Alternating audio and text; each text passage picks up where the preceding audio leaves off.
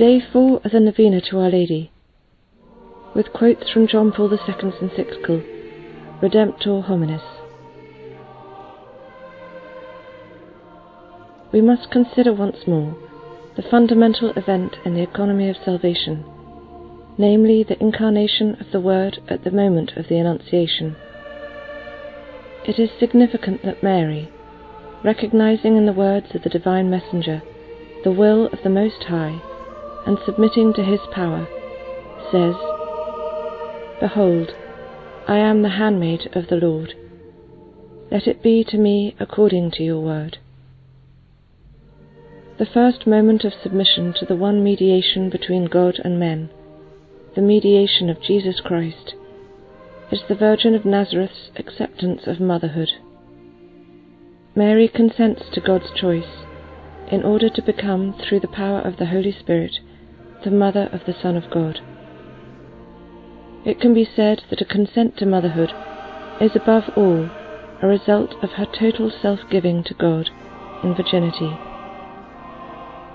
Mary accepted her election as mother of the Son of God, guided by spousal love, the love which totally consecrates a human being to God. By virtue of this love, Mary wished to be always and in all things given to God, living in virginity. The words, "Behold, I am the handmaid of the Lord," express the fact that from the outset she accepted and understood her own motherhood as a total gift of self, a gift of her person to the service of the saving plans of the Most High. And to the very end she lived her entire maternal sharing in the life of Jesus Christ her Son, in a way that matched her vocation to virginity. Mary's motherhood, completely pervaded by her spousal attitude as the handmaid of the Lord, constitutes the first and fundamental dimension of that mediation which the Church confesses and proclaims in her regard, and continually commends to the hearts of the faithful, since the Church has great trust in her. For it must be recognized that before anyone else it was God himself, the Eternal Father, who entrusted himself to the Virgin of Nazareth, giving her his own Son in the mystery of the Incarnation. Her election to the supreme office and dignity of Mother of the Son of God refers on the ontological level to the very reality of the union of the two natures in the person of the Word, hypostatic union. This basic fact of being the mother of the Son of God is from the very beginning a complete openness to the person of Christ, to his whole work, to his whole mission. The words, "Behold, I am the handmaid of the Lord," testify to Mary's openness of spirit. She perfectly unites in herself the love proper to virginity and the love characteristic of motherhood, which are joined and, as it were, fused together. For this reason, Mary became not only the nursing mother of the Son of Man, but also the associate of unique nobility of the Messiah and Redeemer. She advanced in her pilgrimage of faith, and in this pilgrimage to the foot of the cross there was simultaneously accomplished her maternal cooperation with the Saviour's whole mission through her actions and sufferings. Along the path of this collaboration with the work of her Son, the Redeemer, Mary's motherhood itself underwent a singular transformation, becoming ever more imbued with burning charity towards all those to whom Christ's mission was directed.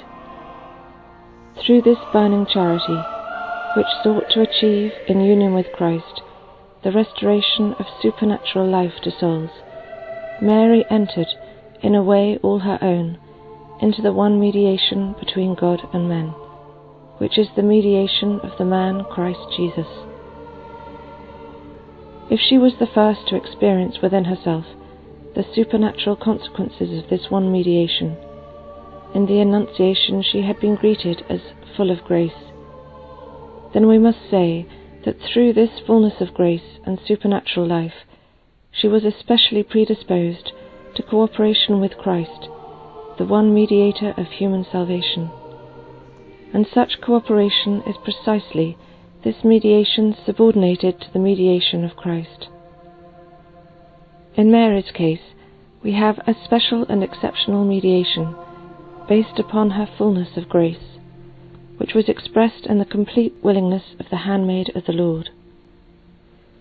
In response to this interior willingness of his mother, Jesus Christ prepared her ever more completely to become for all people their mother in the order of grace. This is indicated, at least indirectly, by certain details noted by the Synoptics, and still more so by the Gospel of John. Particularly eloquent in this regard are the words spoken by Jesus on the cross to Mary and John. After the events of the resurrection and ascension, Mary entered the upper room together with the apostles to await Pentecost, and was present there as the mother of the glorified Lord. She was not only the one who advanced in her pilgrimage of faith, and loyally persevered in her union with her Son unto the cross, but she was also the handmaid of the Lord, left by her Son as mother in the midst of the infant church. Behold your mother. Thus there began to develop a special bond between this mother and the church, for the infant church was the fruit of the cross and resurrection of her Son. Mary, who from the beginning had given herself without reserve to the person and work of her Son, could not but pour out upon the church, from the very beginning, her maternal self-giving. After her Son's departure, her motherhood remains in the church as maternal mediation. Interceding for all her children, the mother cooperates in the saving work of her Son, the Redeemer of the world. In fact, the Council teaches that the motherhood of Mary in the order of grace will last without interruption until the eternal fulfillment of all the elect. With the redeeming death of her Son, the maternal mediation of the handmaid of the Lord took on a universal dimension, for the work of redemption embraces the whole of humanity. Thus there is manifested in a singular way the efficacy of the one and universal mediation of Christ between God and men. Mary's cooperation shares, in its subordinate character, in the universality of the mediation of the Redeemer, the one mediator. This is clearly indicated by the Council in the words quoted above. For, the text goes on, taken up to heaven, she did not lay aside the saving role, but by her manifold acts of intercession continues to win for us gifts of eternal salvation. With this character of intercession, first manifested at Cana in Galilee, Mary's mediation continues in the history of the Church and the world. We read that Mary, by her maternal charity, cares for the brethren of her Son, who still journey on earth, surrounded by dangers and difficulties, until they are led to their happy homeland. In this way Mary's motherhood continues unceasingly in the Church, as the mediation which intercedes. And the Church expresses her faith in this truth by invoking Mary under the titles of Advocate, Auxiliatrix, Adjutrix, and Mediatrix. Consecration to Jesus through the Immaculate Heart of Mary. Most lovable and adorable Jesus, who suffered your passion to save us, I adore your ever-glorified heart, you who willed, though being God, to submit in all things to Mary, your Holy Mother. In spite of my littleness and my poor love, I desire to respond to the immense love of your Sacred Heart. So as to unite myself ever more closely with you, I turn to this incomparable Mother, whom you have given to me. I consecrate myself to the Immaculate Heart of Mary, so as better to belong to you.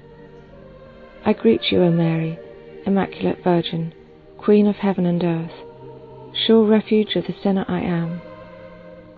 Hail Mary, beloved daughter of the Father, Mother of the Son, faithful spouse of the Holy Spirit. Secure in your hands I renew my baptismal promises, and through you I give myself entirely to Jesus Christ, my King, my Saviour, and my God. I choose you today with joy as my Mother and my Queen, and I entrust to you my life and my soul. I want to love you and to make you loved, to serve you and to receive from you every grace, so that you can make me worthy of Jesus. Incomparable Mother, to this end give me the grace to be amongst those whom you teach, lead, and protect. To be worthy of these privileges, I promise to go to confession regularly, to receive Jesus in the Eucharist, to observe the commandments of God, to pray every day, and to recite the Rosary, to be a source of unity through a great love for the Pope, the bishops and the priests, and through fidelity to the faith. Help me to flee from sin. Protect me from selfishness, lies, impurities, and all harm. Make me so perfect an imitator of Christ that I can, through your intercession and your example, come to resemble him in all things. And since I belong to you, O my Mother, keep me and defend me, now and at the hour of my death. Amen.